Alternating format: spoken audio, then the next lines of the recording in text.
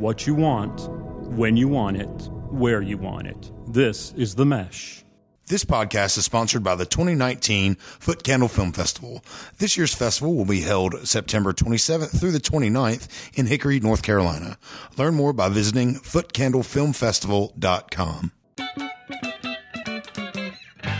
Foot Candle Films. Film news and reviews from two guys who really like movies.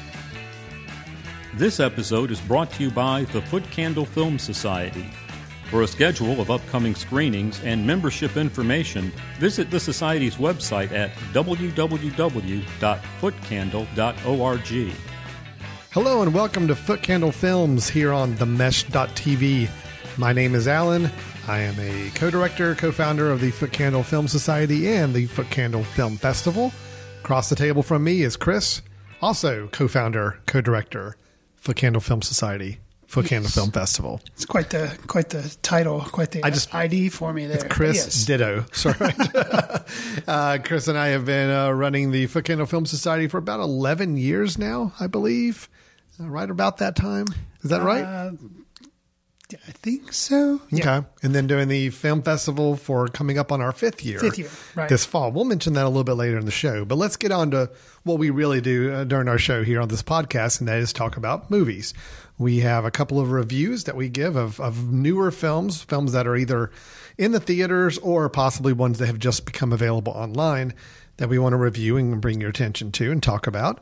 We'll move into a couple of news items about some future movie projects, things that have not happened yet, but we're keeping our eyes on, or maybe, as I like to call this particular episode's news segment, the WTF section, the what section, because both of the news items I've got are a little surprising to me, ones that I would not have predicted, and I would like to get your takes on them as well. So I guess we're talking about how the previews of Aladdin, they say it's like a lock for Best Picture. Is that what?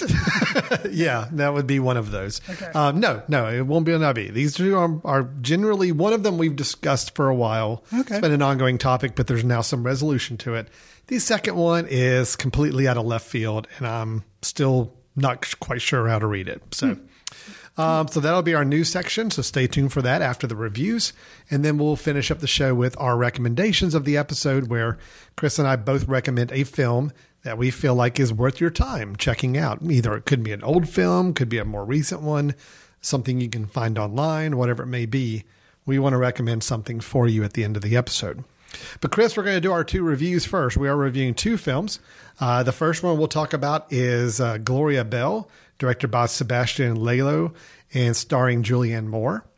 And then we're going to discuss a film that is available online.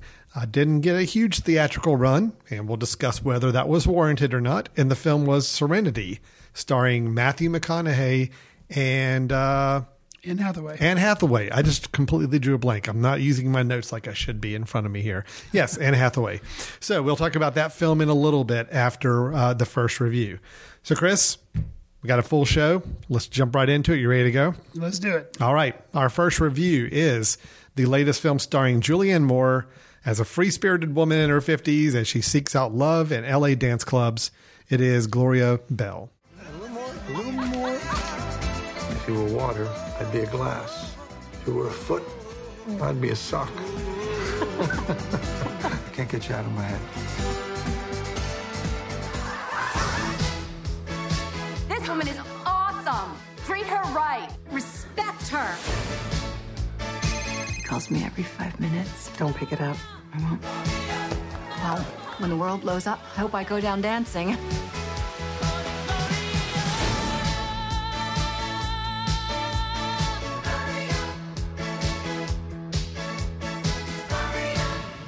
Chris, as I said on the setup, Gloria Bell, starring Julianne Moore, is a film about a free-spirited woman. She's in her 50s, gone through divorce, has children, but she is still seeking out love. And part of the way she does that is by going and frequenting some LA dance clubs. Now, Chris, Julianne Moore is currently I think she's one of my favorite current working actresses. Okay.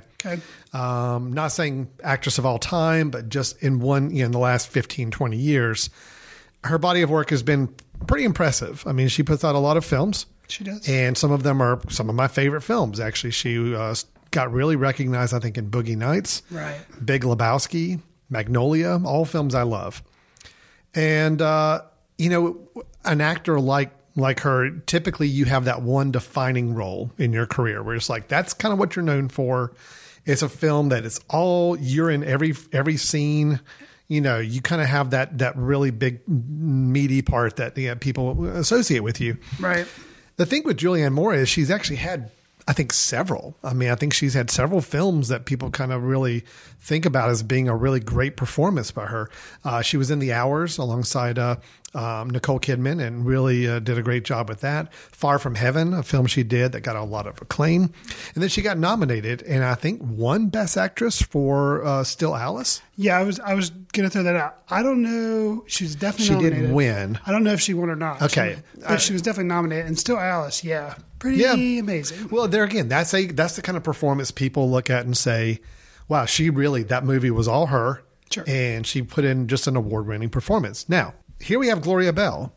It's gotten some acclaim. It's got a lot of recognition for her performance. But Chris, my question's to you.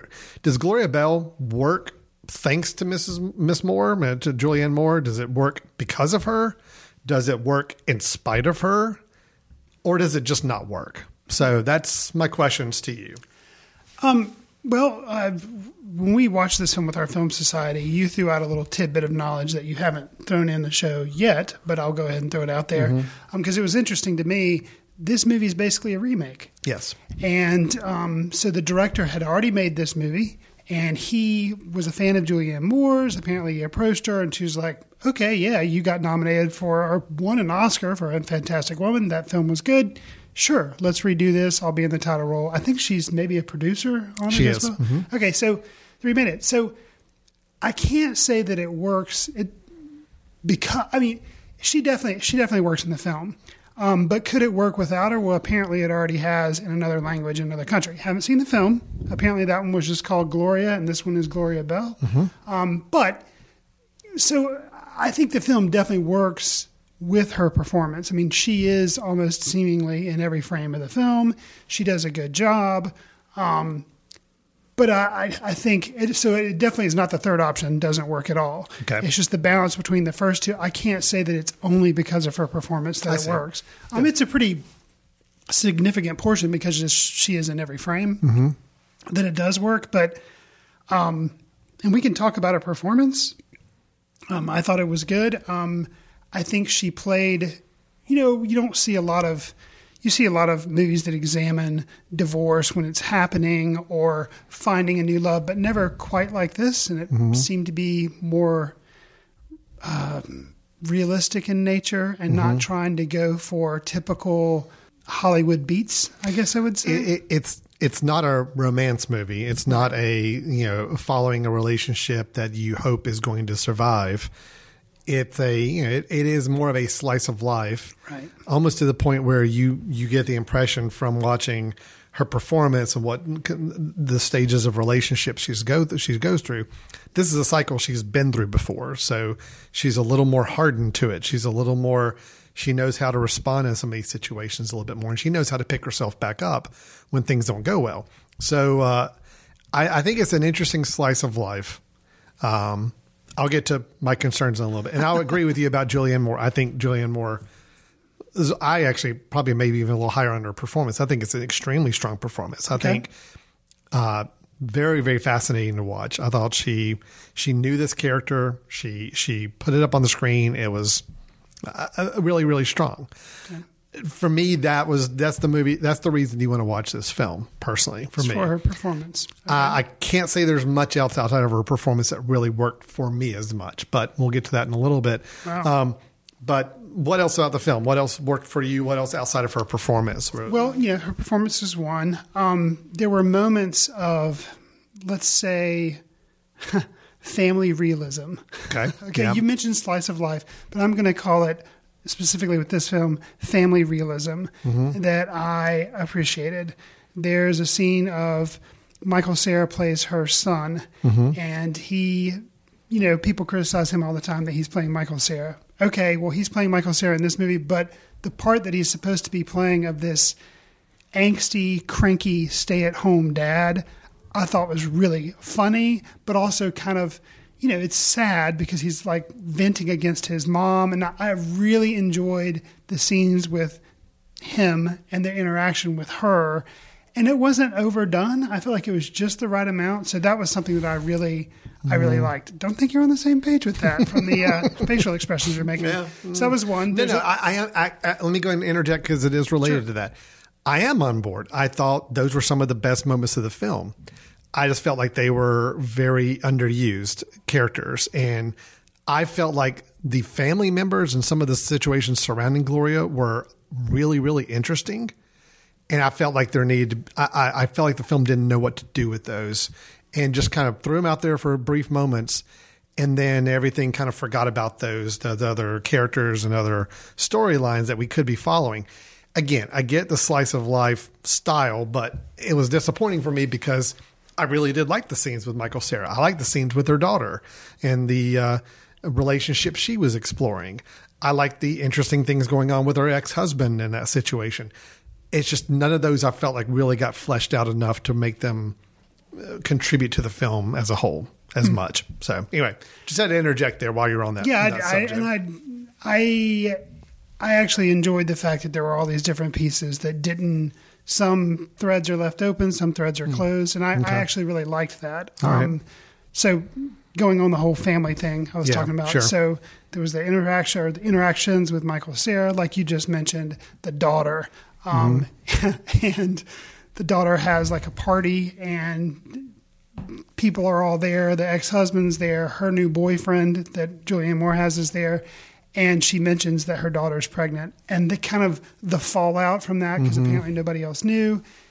And the way that's handled, just so like, and the character of Gloria Bell in that moment, she's just kind of says it, and then her reaction and how she handles kind of like the oops, like, kind of that whole social awkwardness. Man, just so well done. And not played for laughs is kind of funny, but then it's also really kind of sad. It's also a little sad. And just so the balance there, I really liked. And you're talking about also, which plays a bigger part into the relationship that she's building with John Turturro. What happens at that dinner party with him? I thought the way that was played was also well done. I think the thing is, for me, there were a lot of themes going on and it didn't really resolve any. It was very slice of life. And I guess because you had actually seen the movie prior to me watching it and you were kind of like, oh, it was okay. And so I went in with low expectations, which is always amazing to go into a movie. It's what I'm going to do every month for you now. I'm just going to like downplay the film before you see it. So you have the lowest expectations going. So you'll have a really enjoyable experience with every film going forward. Well, now. and I did. I really liked it. And I guess for many too, I think, this movie just happened to hit me when it was going to work for me, because it is an hour and 42 minutes. It doesn't really have, it does have a plot in that, she's single, she meets this guy, relationship starts, and then you follow that. That is kind of the one through line, is this relationship with John Turturro. But there's a lot of other stuff going on. And I don't know, I think for a lot of people, they would say it's too slow. There's not enough of a plot. It's not flowing correctly. But, sometimes when you walk into a movie and it's a slice of life and maybe you're not tired, I don't know, it just kind of works for you. So Gloria Bell actually worked for me a lot better than I thought it would. I know, Julianne Moore's performance, probably a lot to do with that. But also I enjoyed a lot of the supporting performances. So, and, something else, which goes to Moore's performance, several scenes of her singing out loud in the car and just how real that felt, because all these random things that she seems to do because it's who she's trying to build her personality to be, going out dancing, singing in a car by herself, being a supportive friend to a coworker at work, and maybe actually building up the coworker at work because she feels like it's a role she has to play, but she's kind of faking it because she needs somebody to help her in that way. And that's a little bit of the impression I got. I struggled with what the film was ultimately trying to do. That was kind of my big question. And not that I need a film to spell out or go and have some profound thing that it's trying to communicate. But I really struggled with trying to understand what it is I was meant to get from this film. What are we as the viewers meant to get? And it's a gap for me. Is it to say that life after divorce is hard? Is it to say relationships are hard? It is to say managing family members is hard. Is it that Gloria is putting on this persona and trying to affect other people around her because she desperately needs that for herself? It's a lot of things that I think you could answer yes to all of those maybe, but I just don't feel like the film did enough to really help me see what the director was ultimately wanting us to see. I guess that's my question with it. And seeing these little great small scenes with these great supporting characters were so good. And the realism of the film was so good. The performances were all really strong. I just felt like at the end of the day, I just didn't know what it added up to. So that was kind of my takeaway on it. I'm not arguing slice of life films. I love films that sometimes just are a fly on the wall to watch what's happening. But I normally feel like I can at least walk away with something that I grabbed from it that worked for me. And here I had a more difficulty doing that. So. Yeah, and it's weird because it's like I kind of had the complete opposite experience because I can keep throwing out scenes. I've already thrown out some that like there's scenes with a cat. I'm just going to leave it at that. Oh yeah, the cat was awesome. That was amazing. There's a scene with Her Name is Gloria, that song that everybody knows by Laura Branigan or whatever, the Gloria. There's a scene with that where she does sing that in addition to going out on a dance floor and kind of how that all plays out and her reactions to it and her wavering excitement about going out on the dance. Like that was just so well handled and said so much. And I feel like there are just all these scenes I can keep pointing out all these different scenes. So to me, obviously, they add up to being successful. I will say, one other I will give, and you just mentioned it, I do think the ending of the film, probably the last 10 minutes or so, are great. Honestly, it redeemed so much of the film for me at the ending, where by the time we were getting close to the ending, I'm like, okay, I'm really having a hard time grabbing a hold of this film, like really feeling like it's connecting with me. The last 10 minutes definitely redeemed a good bit of it for me because I love the way it ended. It's at a wedding reception and there's some interactions, a quick interaction that I thought was very telling about where the character is now at the end of the film and where it could have been so cliche to have this person hearing the song Gloria play overhead and you kind of get the feeling that maybe there's going to be dancing going. And yeah, there is, but the dancing is it works because it tells you where she is now versus where she was at the beginning of the film. So correct. I do give it that. So yeah. Overall, I think the film was good. It was tough for me to connect to it. Yeah, I struggled with trying to find where the film was wanting to go with me. Well, let's talk a little bit about, because we haven't addressed this, although I threw out that it's kind of the main through line of the movie. What was your take on the whole relationship with John Turturro, and what did you make of that? How did you think it was portrayed? I was really engaged in that relationship, and I guess there again, I'm trying to understand what it is I was meant to get from that.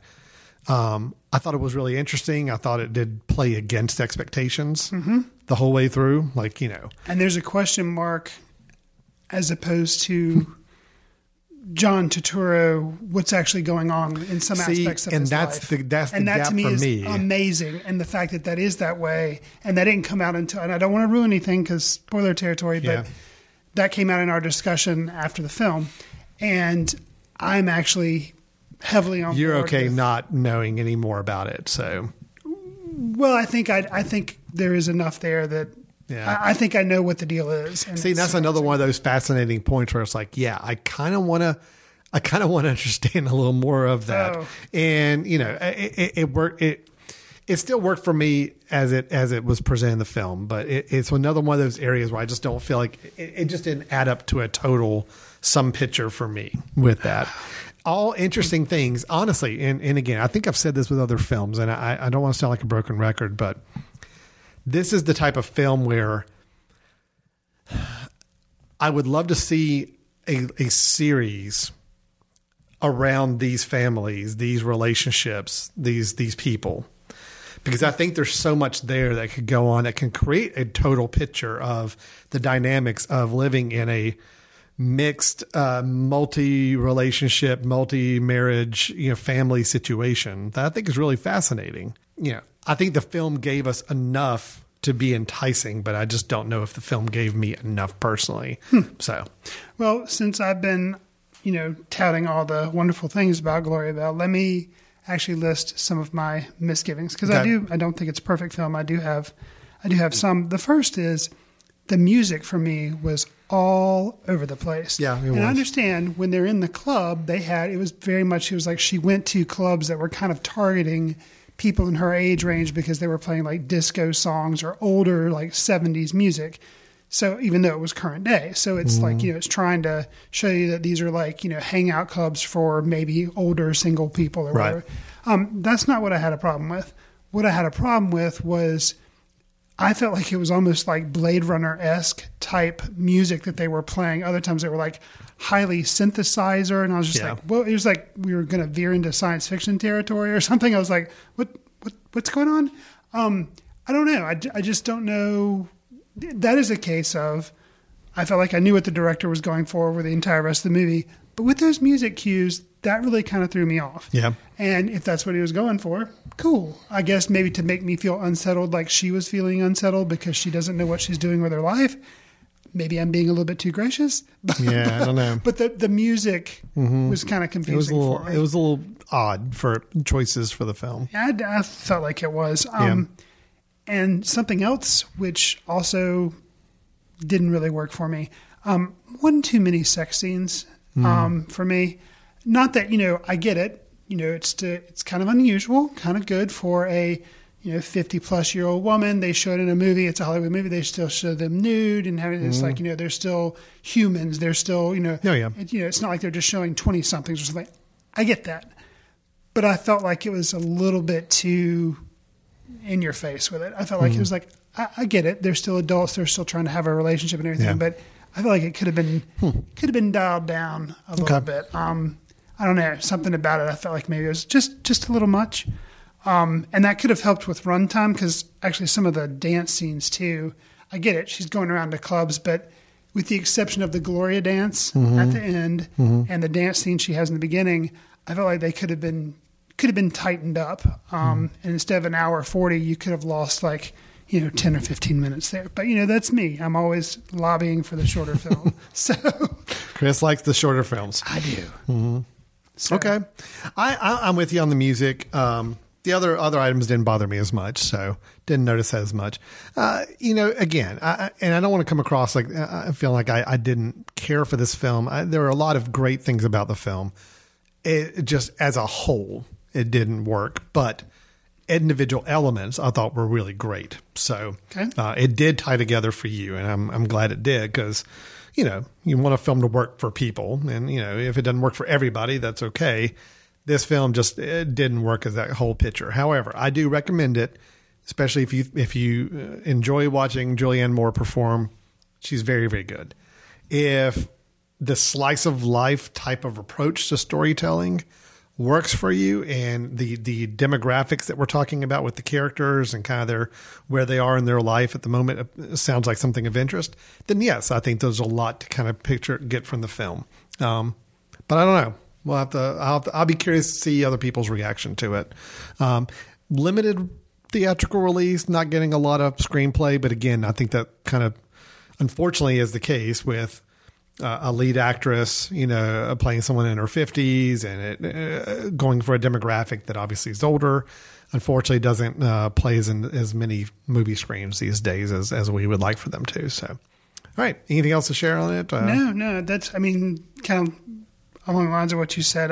I can see the pacing maybe being problematic from some along the slice of life, but Morse Turn is impressive, and I could see it possibly squeaking in, being nomination worthy at the end of the year for her performance. Yeah, I would not be opposed to that. I think it'd be a great recognition, because again, do think she's really, really strong in this. So that's great. Well, that's Gloria Bell, directed by Sebastian Lelio, who, as Chris mentioned, the film is a remake, and it was a remake of Sebastian's own film from Chile, I believe, called Gloria. So that is should be out online, I would say, fairly soon after a quick limited release run in the theaters. Great. That's Gloria Bell. So now let's move on to our second review, and we are going to be talking about the Matthew McConaughey, Anne Hathaway film Serenity. Please don't kill that man. What? I will give you $10 million to drop my husband in the ocean for the sharks. There's right and wrong, heaven and hell.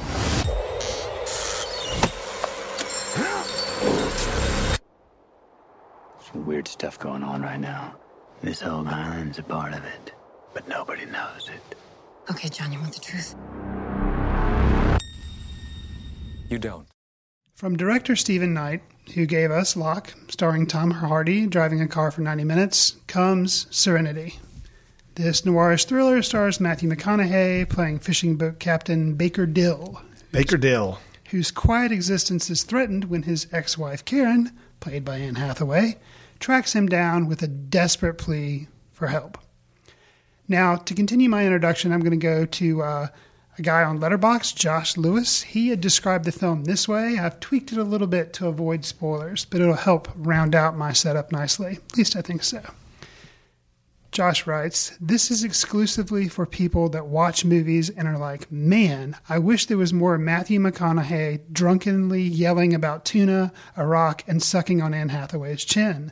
There are quite a few screams and line deliveries that would make Nick Cage proud, scattered throughout this very pro-rum, pro-butt, pro-murder, hoot and holler cinema gem. This is as pure a piece of nonsense screenwriting as one could hope for in their life." Alan, would you agree with Josh that this is a hoot and holler cinema gem? Okay. It's a lot to unpack there. No, I'm not going to argue that. I do think it's a bad film for reasons I will discuss in a little bit.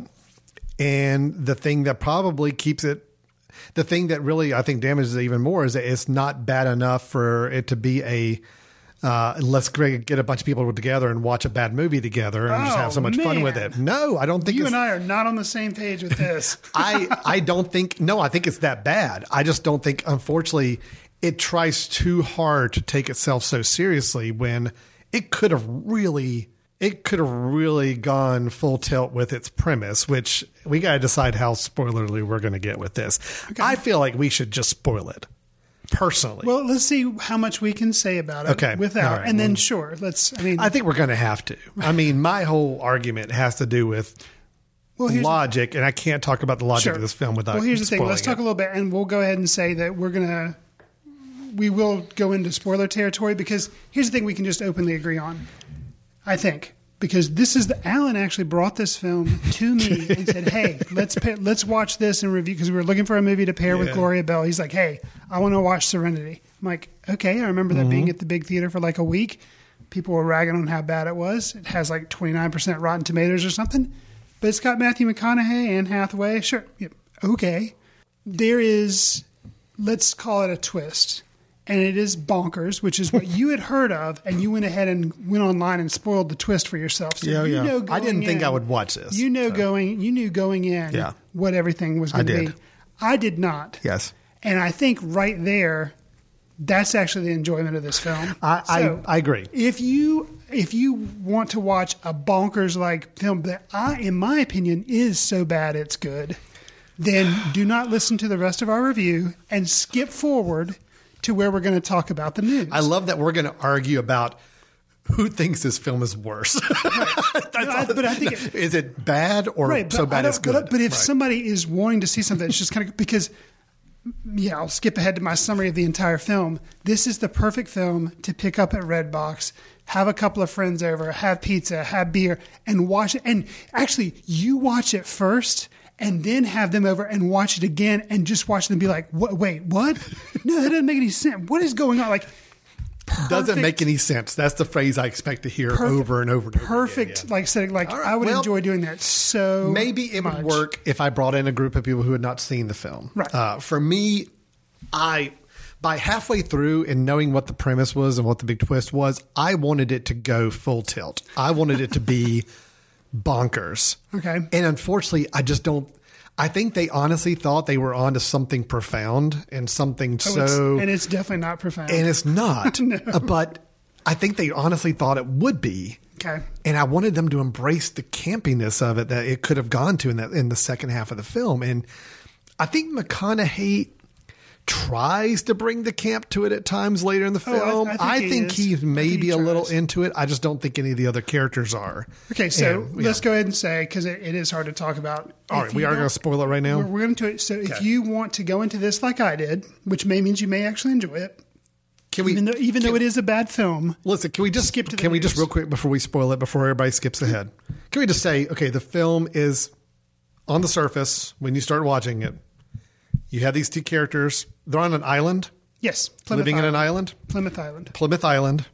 And, there's Matthew McConaughey's Baker Dill, which love the name. Yep. And there's something to that, by the way, we'll get to. And Anne Hathaway plays Karen, like you already mentioned. Yeah. Well, it's the dynamics there. Matthew McConaughey is kind of this and if you watch the trailer, Islander guy. All that's set up. Well, the trailer really plays it up as a thriller. There's going to be a planned murder. There's going to be some romantic involvement. And and that's really about all you can really get into at that point. So and I think you can say Anne Hathaway it's his ex-wife. She comes to the island. Say that. She comes to the island and says, "Hey, I want you to kill my husband for me, my current husband." They have a child together. We can say that as well. That's revealed pretty early on. Yeah. So they have a child together, and that drives a lot of the drama between them. Yes, and they have a lot of that drives a lot of the drama later in the film or the twist itself too. So leaving it at that. So now we can spoil it. So now skip ahead if you don't want this spoiled for you. Oh boy. Yeah, this is awesome. 2 movies in a row you and I have disagreed on. First Gloria Bell, now Surrender. Well, I don't think we disagree. It's the level of disagreement we have on this. It's the level is how close or far apart are we with the same basic opinion that this is not a good film. Okay, do you want to describe the twist? Or let me do this. Okay. I can sum it up here. So what we learn about a little more than halfway through the film. Oh, yeah. Definitely. I mean, is that 2/3 probably. Matthew McConaughey starts to find out from some of the other characters informing him that he is actually in a video game. He is a character in a world that has been built by his son on the computer. Correct. Where he is a character. Yep. Whose whole purpose in life is to try to catch this really big fish. And we see him trying to catch this big fish early in the film. He's on a couple fishing expeditions and, he's like, he's supposed to be the one like taking people out that they can fish. But then, I see the big fish. I got to try to catch the big fish. And we don't really know what's going on. It seems a little obsessive, but now we find out he's a character that's kind of been programmed to do that. So now this world has been set up. this world that's been created on the computer supposedly has a no killing rule. Can we mention how disturbing it is that his son set it up and he's in nude a lot in it? And that his son is set up so that he has sex with the ex-wife? I'm getting there, Chris. Okay, good. That is going to... I'm getting into that in a minute.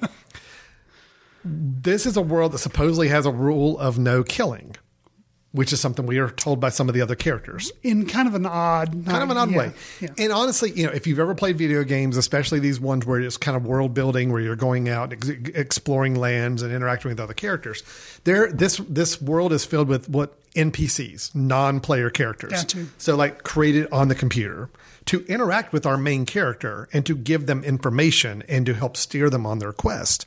So that's why they're constantly saying, go get the big fish. You need to go find the big fish, and he goes to Diane Lane, who is in the film, goes to her house and they have sex quite often. Yes. And it's almost like she's there to give him money. So that's the way he earns money in the game. Rich Dagan, this is developed by his young son. I think he is definitely not high school age. He's like middle school age. No, he's really smart. 12. And okay. So let's just clarify that his son has programmed the fact that he's having like his random father. acts of sex. His father is having random acts of sex with this woman who then pays him money. And that's how he makes money. Correct. In the game. And takes people out fishing. He does take people out fishing, but that doesn't seem to be very successful for him because he normally. No, it does. This movie is so much fun. So, all right. And so that's what we find out. And so everybody else in the game seems to know this and slowly kind of clues Baker Dill into this. Right. Baker himself doesn't understand it and has to kind of come to this realization, but he also occasionally hears voices, which we find out is the kid talking to him through the game. Oh, the first time that's done. Yeah. That was my first thing. I was like, okay. Yeah, something's up. Something is up and not being handled well screenwriting. So the son, Anne Hathaway, the mother, as Karen, in real life, Karen is married to a guy, a man who is pretty bad. He's abusive. He's abusive. And he's also really bad to the kid too. Jason Clarke is the actor. Jason Clarke plays Frank. So now the kid in the computer game wants his father, who, by the way, his father is dead in real life. He was we're spoiling that, right? Yeah, Iraqi war, died in the war, I believe. Yes. Okay. Yes. So his father's passed away, but he's recreated his father in the game. So important point there. They were divorced in real life, or they were not divorced and he died and then she got remarried? I don't know. Because that's something I don't think the film really gives us that information. We just know that Karen is now married to this Frank guy. Frank's a jerk. Right. Bad to both of them. I think he died and then she remarried. Okay, but that would make sense. Because they set it up so that Baker Dill ends up being like the perfect human being and glorifying him too much. So I think he had to have died and then she remarried. So the kid, the son, basically starts putting thoughts into Baker's head. Or no. Karen in the game, the Karen character approaches Baker and asks him to kill her husband, who Frank is in the game too. Correct. But see, that doesn't work Baker, because the son would have to be programming the wife to say this. I know. Yes, exactly. Yes. So Baker at first doesn't want to do it, but then then basically he meets Frank. Frank is pretty bad. Yep. And then he starts to get the idea that maybe Frank has been bad to his son. Correct. So he's like, okay, fine, I will kill him. And so they go out on a boat and, hijinks happen there. But, okay. Where do I go? But he doesn't kill him though.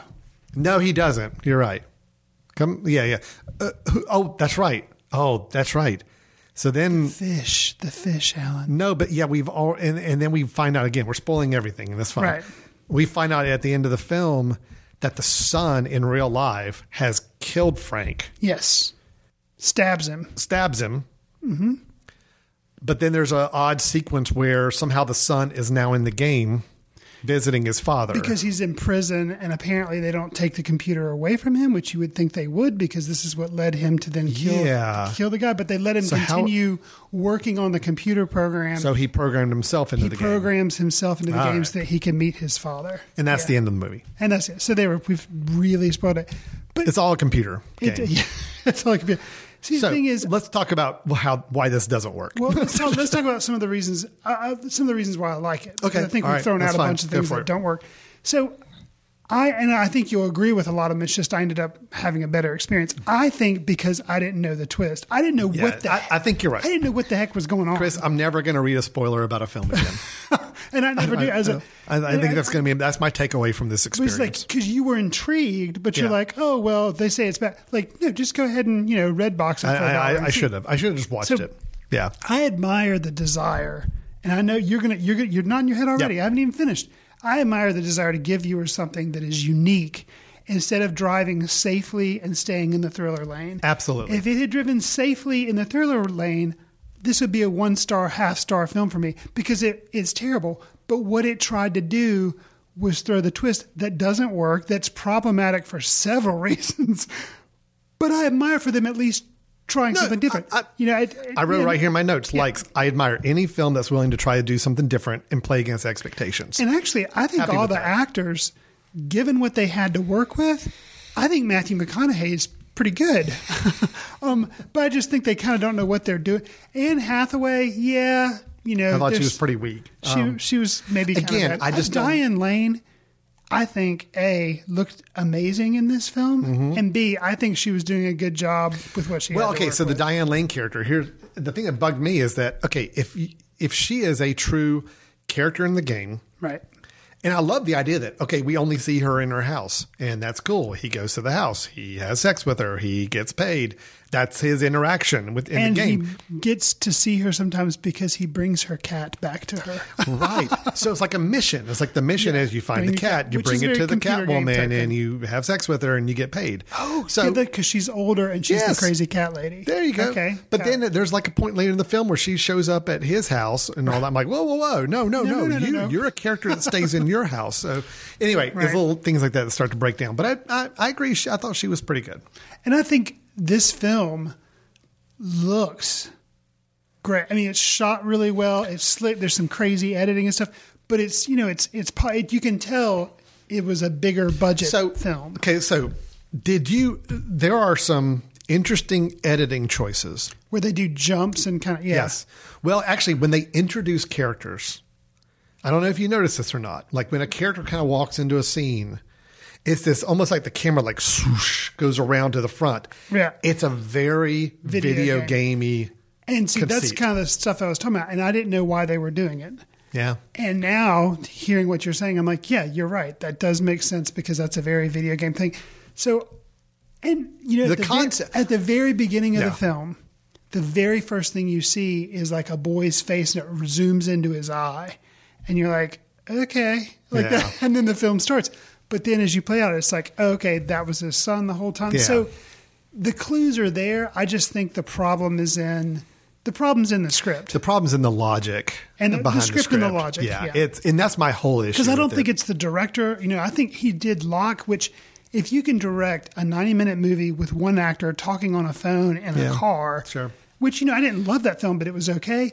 He's got the skill to be a director. The actors were good. The cinematography was good. But yes, something about the logic behind the screenplay. Yeah. Well, I think the whole gaps in logic, there's a couple to them. One, this is an incredibly detailed and high degree of difficulty game for a 12-year-old kid to be programming. Oh yeah, he's a genius and spends all of his time in his room. That's fine, but I'm he still doesn't saying, go out because I'm apparently still saying to create a character's. It's one thing to create a game where he's giving them AI, but he's giving his father's character self-awareness. He's giving him AI. That's mind-boggling. Okay. Right. The fact that, if you want to create a game, I love this concept of, I created a game and it's people I know from my life and they interact with each other. I get to kind of work out my own anxieties through these characters. That's cool. Right. But then to make the main character, Baker Dill, be someone who's not aware they're in a game and then come to find out they are, but they're still just a computer character that programmed by a 12-year-old kid, and that whole logic starts to fall apart. Oh. Then, like you mentioned earlier, this is a 12-year-old kid programming his parents to not only have extremely rough sexual relations with one another, but also random sexual relationships with other people. Yeah, it's troubling.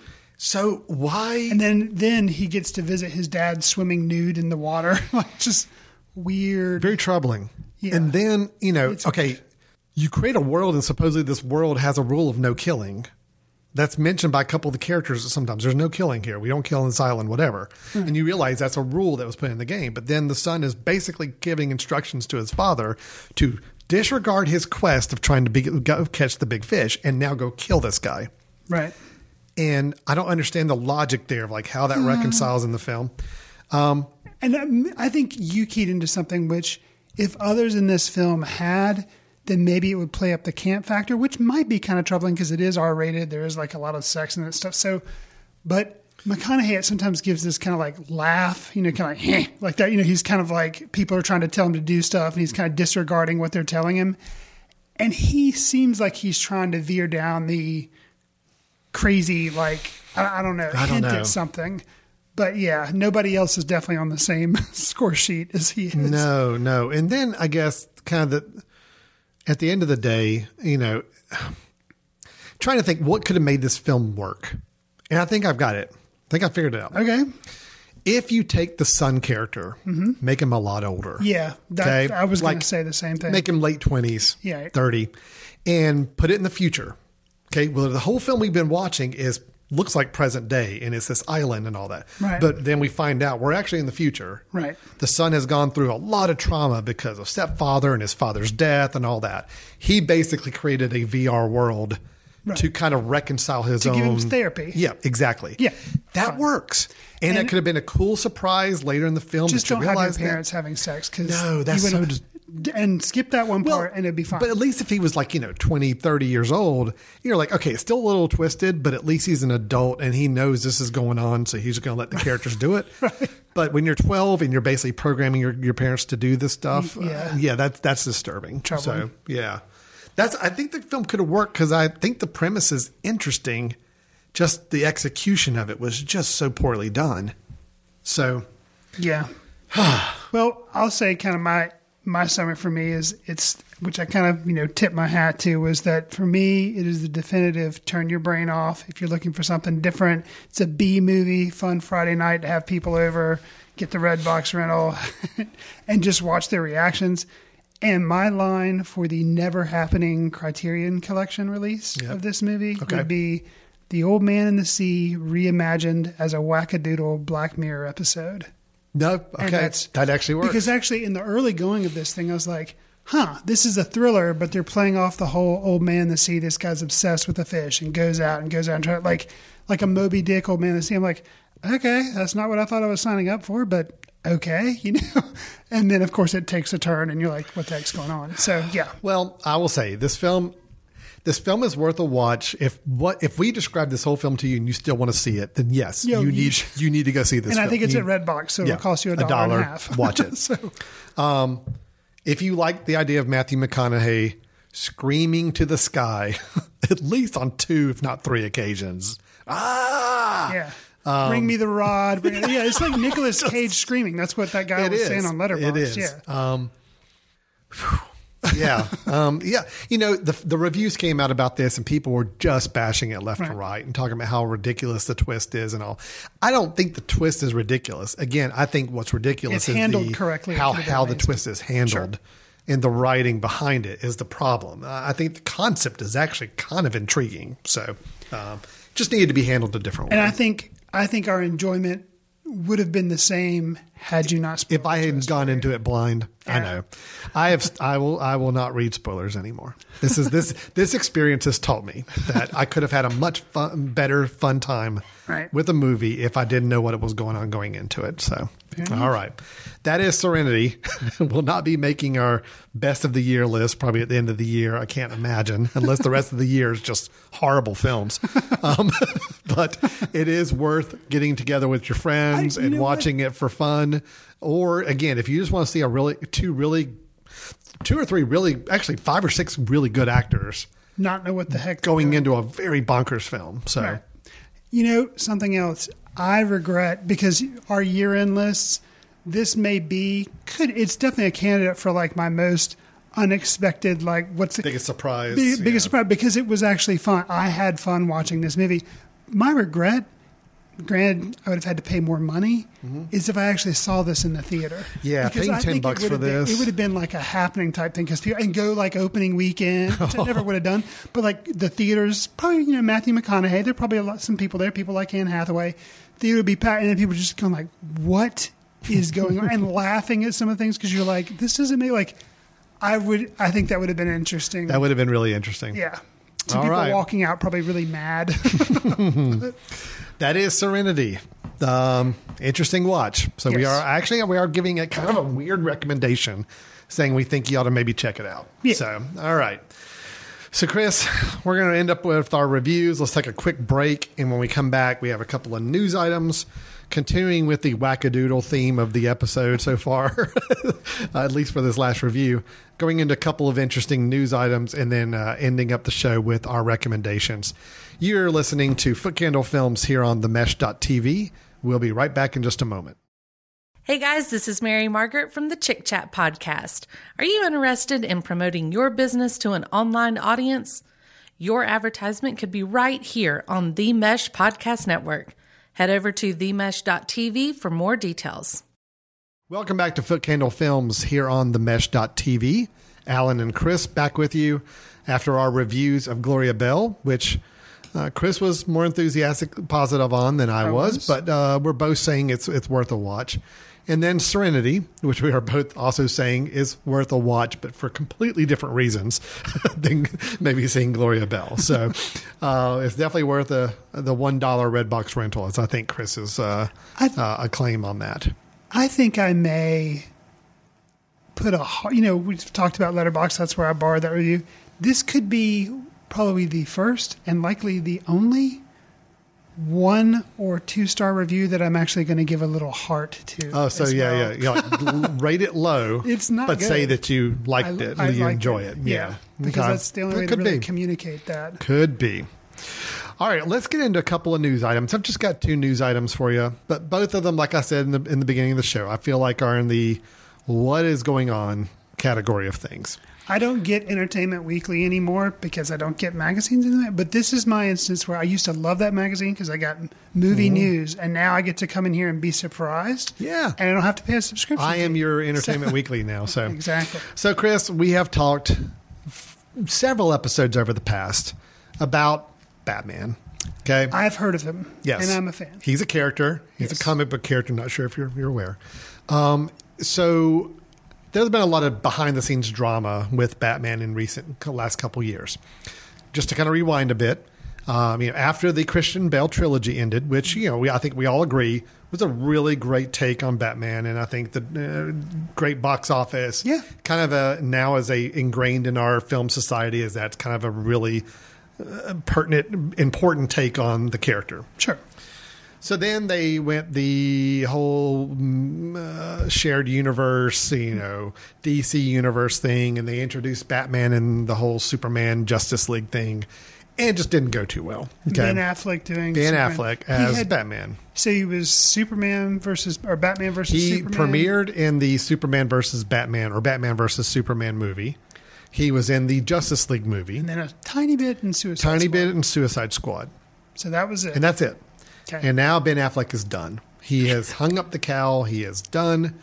And I say good riddance because I didn't think he was that great. He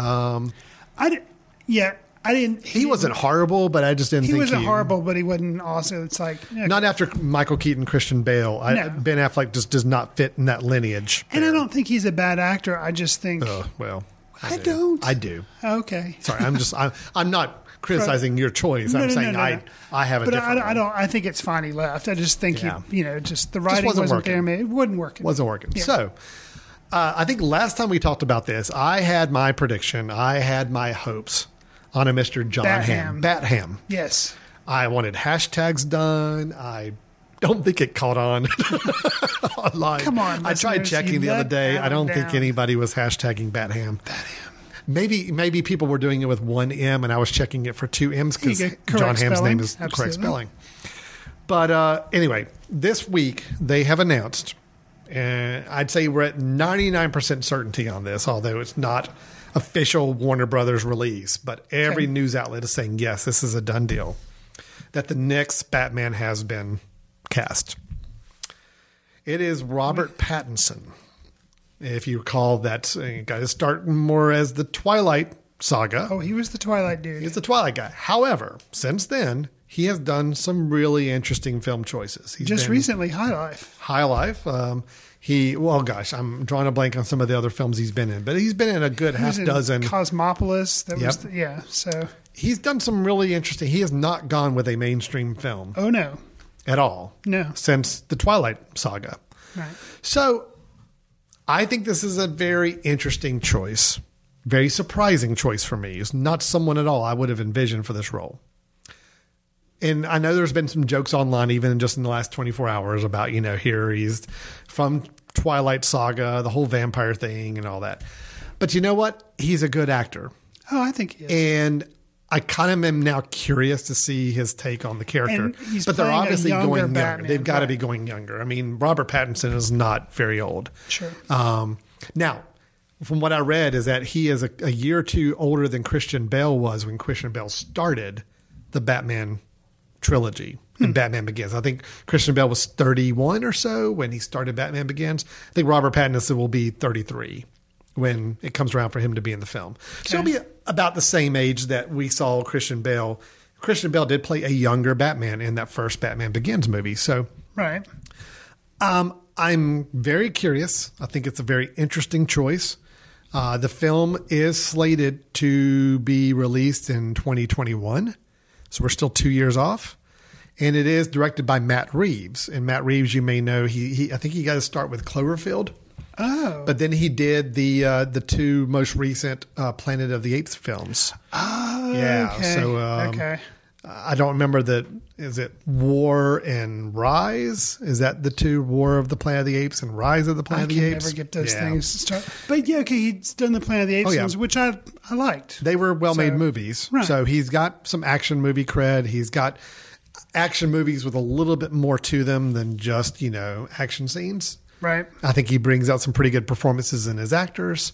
So that's the plan. It'll be called The Batman, coming out in 2 years. Well, I think I'd do the magic of the internet. I've looked up some of his more recent films so I didn't have to just stick Cosmopolis, which was one of the ones he did. But he also did The Lost City of Z. All right. And A Good Time. That was one of the Good Time is the one I was trying to think of. One of the really recent ones that was just 2017 that got him a lot of acclaim. Wasn't there like a Western he was in recently too? I don't know. There was The Rover, but that was like a apocalyptic thing, which was also good. Okay. In The Yeah, Rover. maybe that's what I'm thinking of. Okay. So, yeah. Yeah, right. that he was good in The Rover too. So yeah, I've had some Robert Pattinson cinematic experiences that were good. So because I actually have seen, I believe, the first Twilight film. I've not seen it. And I laughed throughout, I've not seen at the any end of them. when I cried because they played a Radiohead song. And I cried because I was sad that they played Radiohead song in the movie. Oh, and it was it's one of the songs I like, and they licensed it to the film, so I cried. But that's no good. I like Matt Reeves as a director. Robert Pattinson, because he makes interesting choices. I believe he is capable of giving us an interesting Batman. So, I think he can play him very intense, which Batman's an intense character. Yeah, when done right. And the other thing that Matt Reeves has done, I forgot, is he did Let Me In, which was the remake of the okay. Let the horror film, Let the Right One In. He directed Cloverfield. He directed Let Me In, and then Dawn of the Planet of the Apes and War for the Planet of the Apes are the two. So he didn't do Rise. Rise, I guess, was the first one. Okay, and he did the second and third one, which I thought were good, both really good. I thought they were all good. And then before that he did TV. Okay, before those 4 films. So if you think about it, to go down the nerd rabbit. He's friends with J.J. Abrams. They were childhood friends, grew up together. That's how he got involved in Cloverfield, because J.J. Abrams was producer on it. So, okay. Yeah. To go down the nerd rabbit hole briefly, if you think about Batman, the character being in movies, you have the Tim Burton, which, I generally liked, people regarded them. Then after he did his 2 movies, then Batman went down. Yeah. And you had Val Kilmer, you had George Clooney, and it was like, okay, it was not good. And then you had Christopher Nolan rise back up, and you had his 3 movies. Then you've had the 3 movies fall back again. So I think it is time again it's like we're on a Batman does a roller coaster. And I think it's going to go back up with Robert Pattinson. I would be happy, just because as much as I like the Dark Knight trilogy, the Christopher Nolan trilogy, I like it for what it is. It is definitely a much more realistic take on Batman. Right. It puts a Batman in a more modern day, real city environment, a real, and dealing with a lot more around him than just costume super bad guys. I would love to see a little more classic take with a new saga. Go a little, not go Tim Burton style. Don't have to go that well, but can be a little more adventurous with the villains and a little more play up the comic book cliches a little bit more. Not to go Adam West style, but we already had the realism of the Dark Knight. I don't think we need to try to recreate that. I would love to see something a little bit more stylish, stylized version of the character somewhere in between the Christian Bale version and the Tim Burton version is what I would love to see. Or even going something a little more retro, kind of. I guess what I'm picturing is, the animated series, the Batman the Animated Series. Yeah. That to me is a great style of Batman storytelling that we haven't really seen done really exactly right on the film. I haven't felt like yet. Tim Burton was very much a Tim Burton style Batman. Sure. Then we got the really over campy done versions. Joel Schumacher. Yeah. Then we got the ultra serious, very realistic version. So I want something kind of, give me some style, but yet don't go camp with it. I want something a little more interesting to watch. It'll be interesting too to see how this ends up. I mean, I know it's supposed to be a standalone picture, but it looks very dark. How this ends up pairing with the Joker that's coming out. Because isn't this film called The Batman? That's my understanding, yeah. The Batman. Okay. Yep. Interesting. So, yeah, very curious to see how this all plays out. But Robert Pattinson, I was shocked, surprised, but yet I'm warming up to the idea, and I think he could actually be a really interesting choice for this. Now for the other story. Okay. Chris, have you ever seen any of the Saw films? I have not. And there's been like 6, 7. Yeah. And I feel like, every Halloween here on the show, I usually recommend a horror film that I've caught up with, or I try to do that. I'm trying to make myself remember, maybe I will now, that I want to watch the original Saw, because I'm thinking there's got to be something there, because there have been like 100, sequels and stuff. And the premise of it has always intrigued me, because I know the premise, and I like escape rooms. So okay. I'm kind of, so I have never seen any of the Saw movies, but I do want to actually go back and see. I want to see the first one. So are they going to remake them? Let me just read. I'm going to read from the press release. Okay. Global content leader Lionsgate and Twisted Pictures will bring fans worldwide a new level of deviously treacherous traps, clever clues, and suspense as they partner with award-winning actor, director, and stand-up comedian Chris Rock to spin off and expand the world surrounding the hit billion-dollar Saw franchise. Oh. The first new film will be released. Spin-off. The first new film will be released October 2020. When Chris Rock came to us and described in chilling detail his fantastic vision that reimagines and spins off the world of the notorious Jigsaw Killer, we were all in. Saw is one of the highest grossing horror franchises of all time, and it's one of Lionsgate's most successful film series. This upcoming film will still be as mind-bending and as intense as all the previous Saw films. Chris conceived this idea, and it will be completely reverential to the legacy of the material while reinvigorating the brand with his wit, creative vision, and passion for this classic horror franchise. Chris Rock. So he's taking on the Saw franchise. He's directing it and writing it? Yes. But is he starring in it? I don't know. Didn't say about acting. Just writing and directing. Yeah, that is definitely from out of nowhere. Yep. I don't know how I feel about them throwing around the term classic too, but because how old is it? When did it come out? 90s? Yeah, I think so. Yeah. So he wrote the story. So in other words, he has the story for what this new Saw franchise is going to be. Right. They are bringing in screenplay to be done. While the story is Chris Rock's, the screenplay itself is being left to the team that wrote the successful Jigsaw. Which was like the latest Saw movie where it's just called Jigsaw, right? Okay, so all right. I'm sorry. Chris Rock is not directing the film. Okay. Darren Bousman is returning to direct after sitting the last few entries out. So this is really just Chris Rock has just got this idea. He's like, this is what the Saw franchise needs to be. Idea. And he's got the story, and now they're going to take it and run with it. Okay, so here's my questions. Now knowing this, having read the article a little deeper, which I should have done before we recorded, knowing that he's not directing it and he's not writing the screenplay, he just wrote the story behind what's going on. Do you think they're trying to grab a little of the Jordan Peele energy right now by saying, oh, you know what? Here's a really popular comedian that people don't really associate with horror. Who's known for being edgy. And now we're going to kind of tap that energy. And here Chris Rock is a big fan of the Saw franchise, and he's got an idea. So we're going to put his name all over this. it's going to be branded as Chris Rock's Saul, you know, and if they're trying to kind of grab a little bit of that same type of attention. Because right now, you know, Jordan Peele's 2 for 2 on horror films that are really good and he's doing the Twilight Zone, making a lot of or making a lot of money, and people is kind of in the zeitgeist of of society right now. I kind of feel like when I read this, I'm like, yeah, I think they're just trying to recreate some of that same level of enthusiasm. Yeah, and what worries me too is it just seems like, you know, because there have been so many films, and I don't think Jigsaw necessarily made a lot of money, I think, when it came out. And there was a film that came out, I think, this year that I actually was kind of interested in because, as I mentioned, Escape Room. I like escape rooms. Yeah. And it was called Escape Room, and I heard it was terrible. I still may watch it whenever it's on like Netflix or something like that, but yeah. So that's what worries me. It just seems like, you know, maybe he can provide a new premise or an interesting premise, but I don't know. So I have to give it up to birthmoviesdeath.com where I read this at first.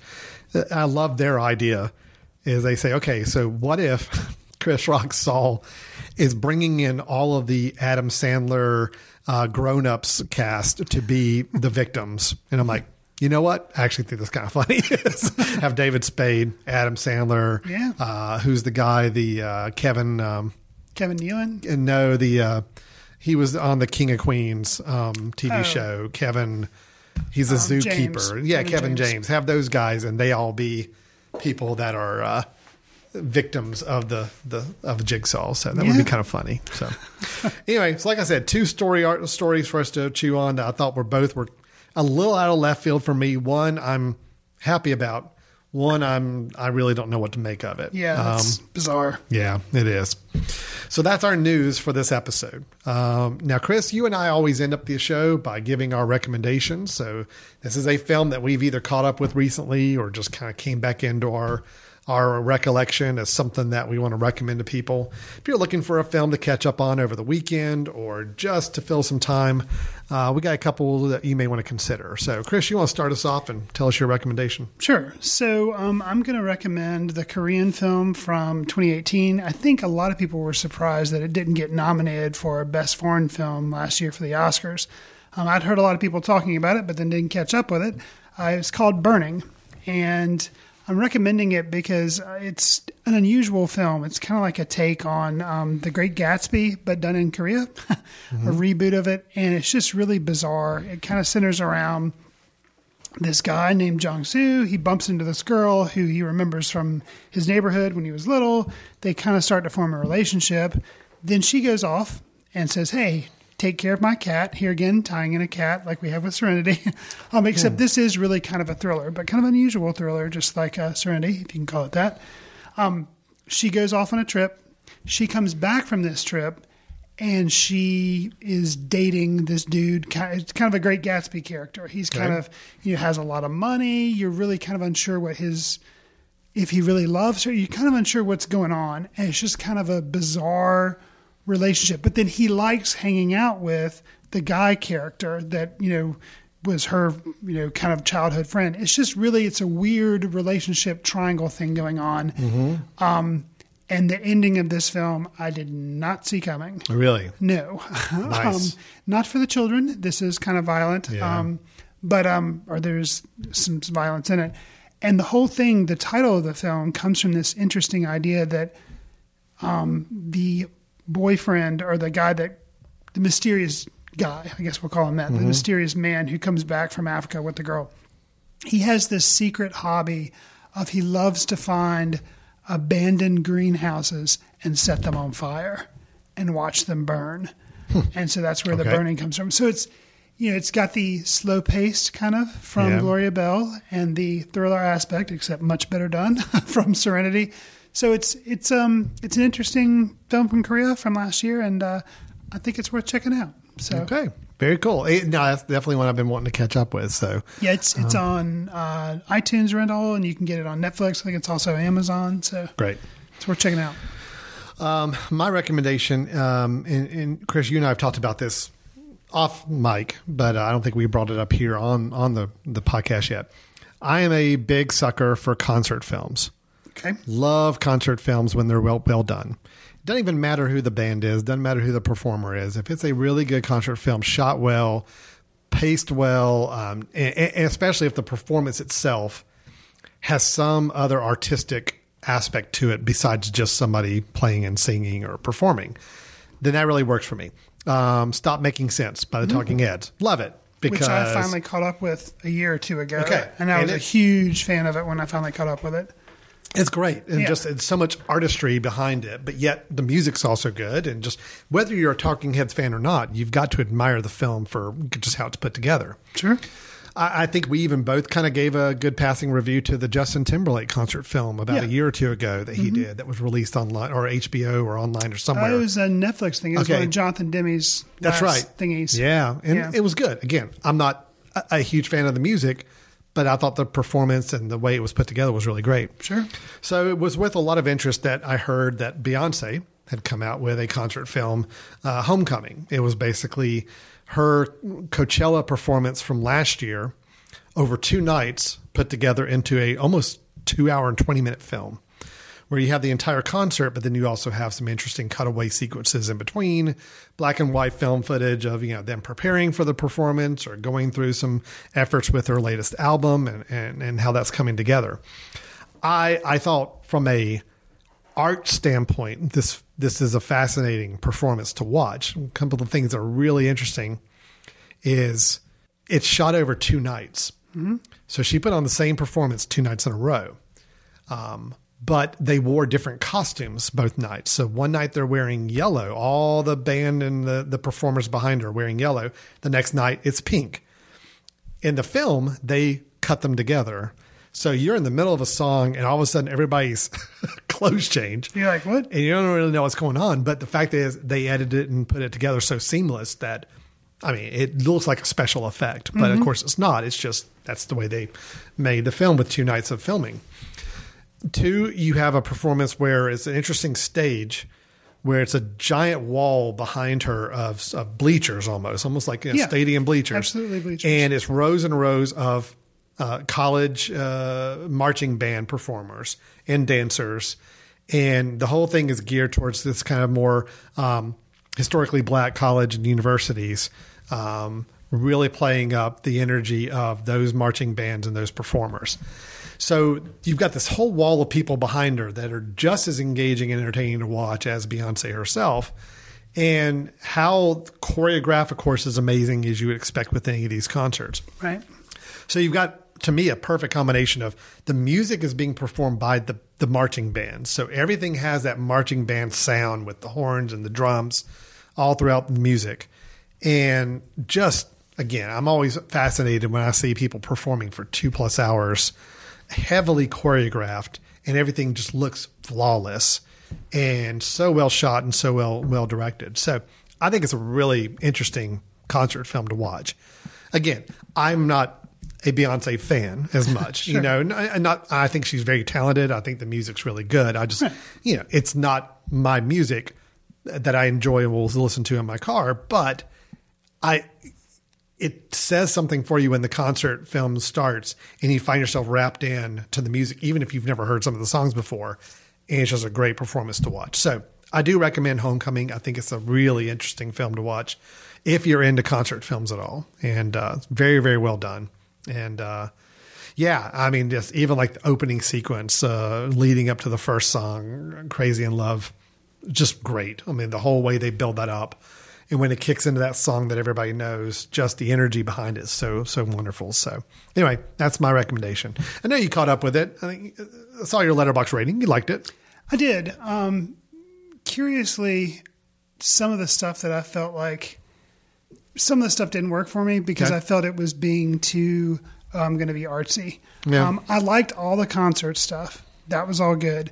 The behind the scenes stuff worked for me. They went black and white. That's fine. Something about the narration seemed a little stilted because it sounded like Beyonce had smoked 8 packs of cigarettes and was calling in on a conference call. Mm-hmm. And like there's something about the way the audio was like distorted or whatever. It was like they were trying to give you this feel of it was 100 years ago or something like that. She's recalling all this. Something about that didn't work for me.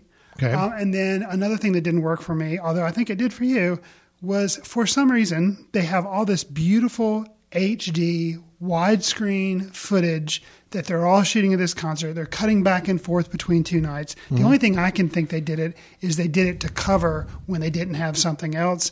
They cut to some like high 8 or super 8 footage of like, and I'm like, why are you shooting that? Yeah. Because this isn't a 1970s. This isn't The Last Waltz.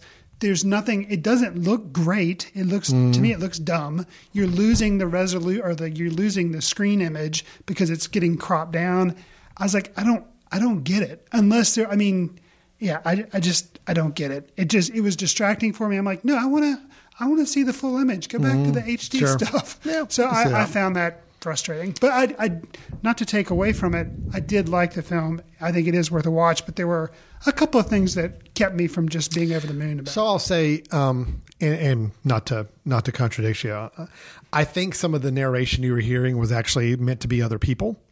Really? Because supposedly Maya Angelou.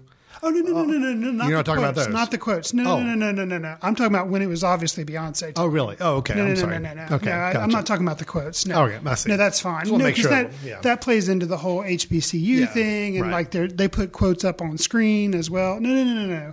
Okay. Not that. This is like Beyonce talking about, I had a hard time with my pregnancy. Yeah. I see. Like, what is happening here? Gotcha. It just doesn't. And maybe she walked off stage after doing the second night, and they're like, hey, we want you to just talk about some recollections that you can put a voice over. And she's like, okay, maybe she was hoarse because she just sang for 2 nights in a row. Like, I don't know. It was jarring to me. Okay. All right. So, fair enough. Yeah. It's weird. It's an interesting concert film. Yeah. And I think a lot of energy, a lot of passion in it. And it's definitely infectious, you know. Oh, yeah. And I admire all the hard work. And they show you the behind the scenes, what it took to get this thing to Coachella. And honestly, also amazing, happened in 2018. I think they put it out this year on Netflix about the same time that Coachella was happening again. They did. They kind of timed you it. basically had a year. So just, an artistic achievement, and it's definitely worth catching up to. Cool.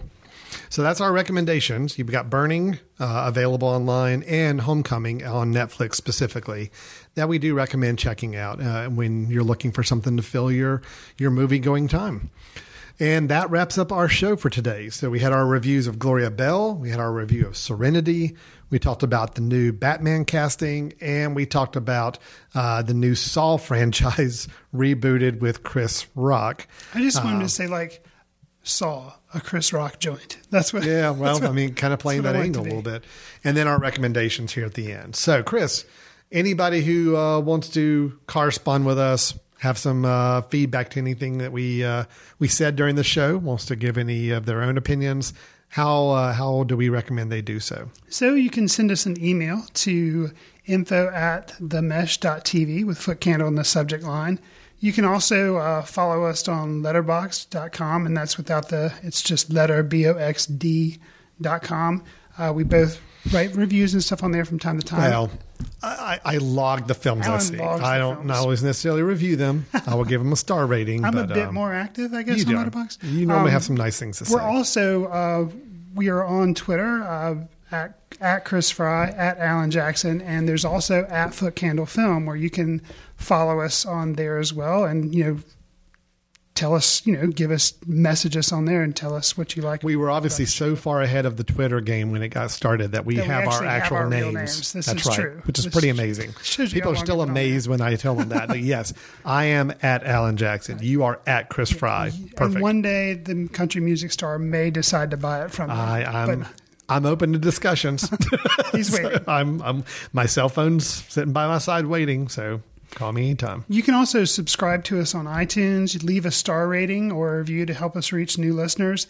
I would like to say that if you happen to be following us or you are subscribed in iTunes and you only have the recent shows, I think they only go back a certain number. I'm not sure how many, but they only archive so many shows through iTunes. But if you go to themesh.tv and you find our show, Foot Candle Films, on there, we have every single show we've done, starting with our first in 2011, which was a review of Win Win. Oh, yeah. Good times. It's all back Good there. times. So you can go back and listen to how rough we were when we first started out and what polished people we are today. Yeah. But anyways, those are a couple ways you can see or listen to past shows and keep in contact with us if you would like. Last thing I'll do is I will plug our 2019 Foot Candle Film Festival that's happening this year from September 27th to the 29th. If you are in beautiful Hickory, North Carolina, in the western part of North Carolina, it's something to definitely check out during the late part of September. Yeah, we're really excited. We have committees reviewing a lot of film submissions, and we're looking forward to announcing probably in mid-July our slate of films for the festival weekend. Tickets will also go on sale about mid-July time once that's announced. And like Chris said, if you happen to be in the area or want to come visit for the weekend, we have a really good time. It's a lot of fun visiting filmmakers from around the world. A nice variety of films, a great community here of people that are really passionate about enjoying interesting films and discussing them afterwards. So we are looking forward to it. It should be a great weekend. All right, Chris. With that, we will wrap up this podcast episode. You have been listening to Foot Candle Films here on themesh.tv, and we'll look forward to talking to you next time. See you in the ticket line.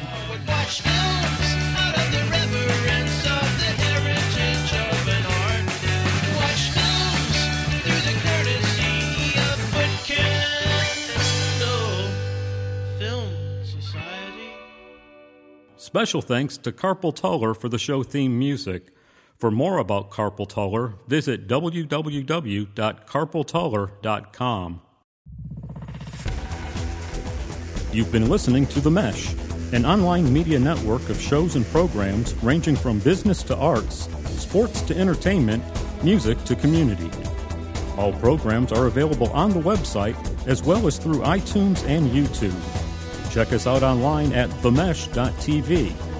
Discover other network shows and give us feedback on what you just heard.